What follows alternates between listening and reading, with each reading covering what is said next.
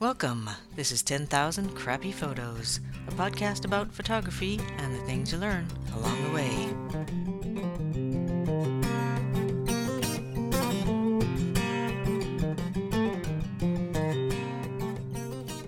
Hey there. Today I'm going to tell a story about some mistakes I made a few weeks back that I'd already made before, and I thought, well, this is a problem I had solved. I'd figured it out, but it turns out I hadn't figured it out entirely. So in the spirit of embracing my mistakes, and you're going to think, oh God, she's so stupid, Molly. Why didn't she figure that out? Anyway, now I have, I think, for next time. Going on a walk with a bunch of dogs. And it was this dog event. Long story short, we were all getting together to solve a crime. It was this fun thing that a dog trainer had organized for us. And so there was, 6 or 10 pairs of dogs and people with their dogs. But we didn't know beforehand where the walk would go. So it turns out we were walking in city neighborhoods and then mostly through some woods.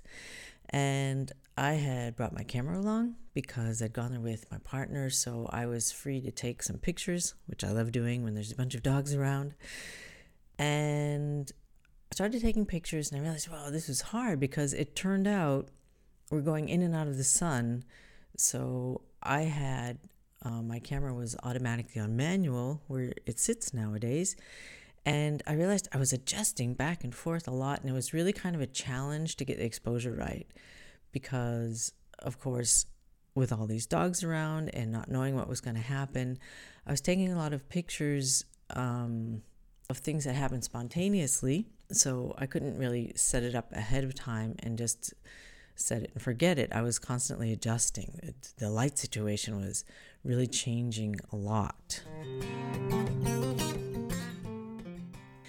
And then I realized, oh, well, I can do this super duper thing I figured out a while ago, and that I think I talked about it a few podcast episodes ago, where instead of being on manual, I let the ISO float and then set the shutter speed and the aperture so that I have automatic, but not entirely automatic. I can say what the shutter speed is, what the aperture is, which is cool.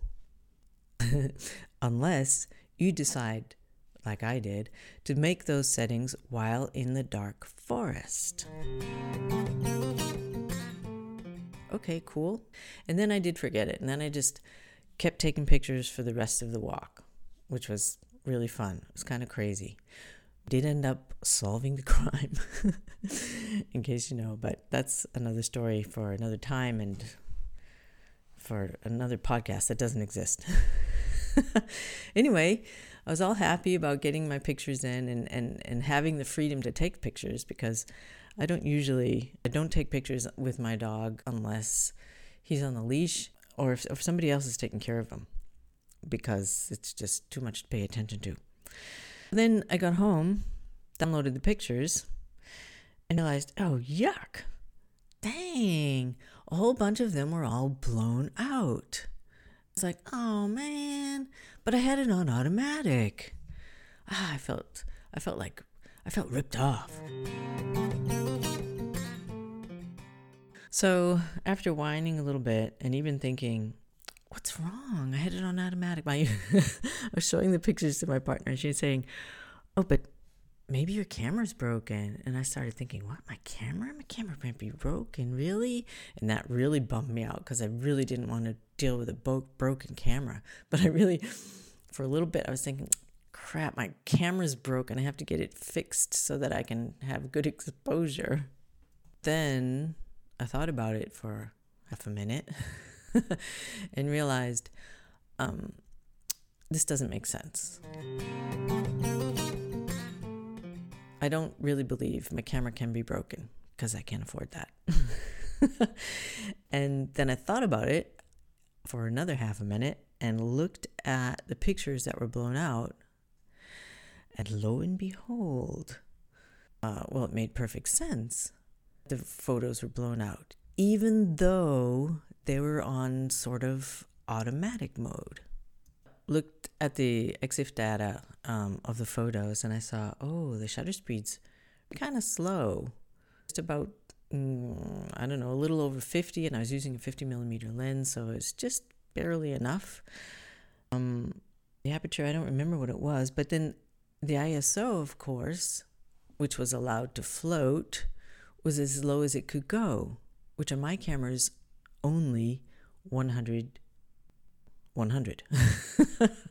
What is the unit of measure for ISO? Anyway, it was at 100, which means my camera was doing its dangest to limit the amount of light coming in. But I had said shutter speed 50, that's letting in way too much light. And whatever the aperture was, that was letting in way too much light. And my camera said, okay, I can bring you down to 100, but that's the best I can do for you.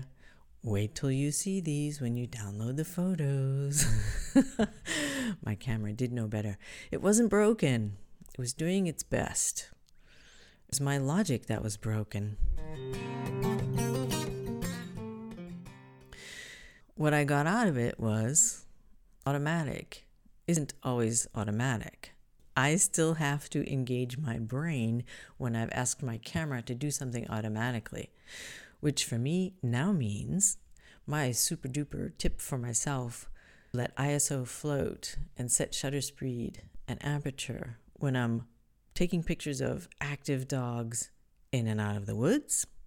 When I think, okay, when you set it, I have to think about, okay, I might want to be careful about the extreme situations that I'll be walking in and out of.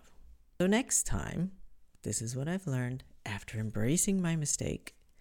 I will set ISO to float. I'll check that the shutter speed and the aperture don't let in too much light.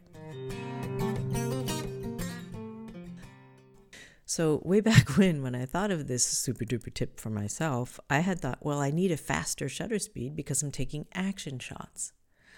And I want close up the aperture so that I can get more in focus, so that I can get a deeper depth of field.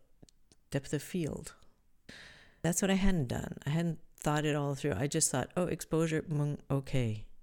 The thing is, I should listen to my own tips. Faster shutter speed, close down the aperture, and then let the ISO float. That's what I was supposed to do.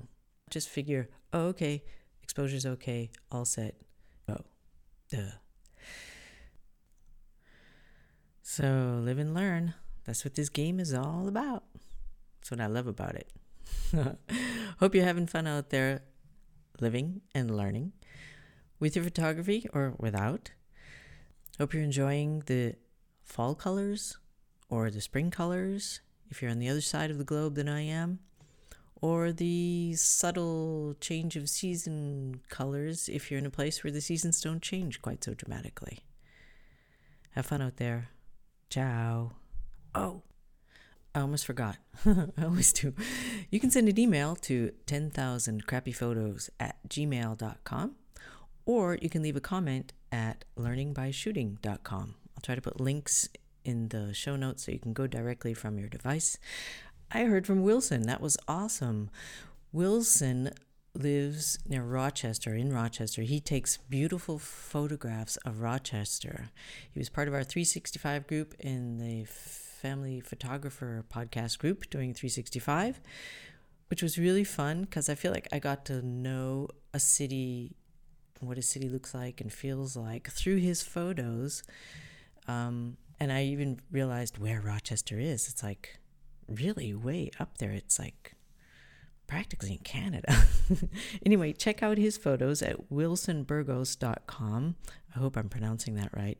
WILSONBURGOS.com. Some stunning photographs of a beautiful place. Hey, it was great to hear from you, Wilson. And I hope I hear from more of you. I know there are a few of you out there.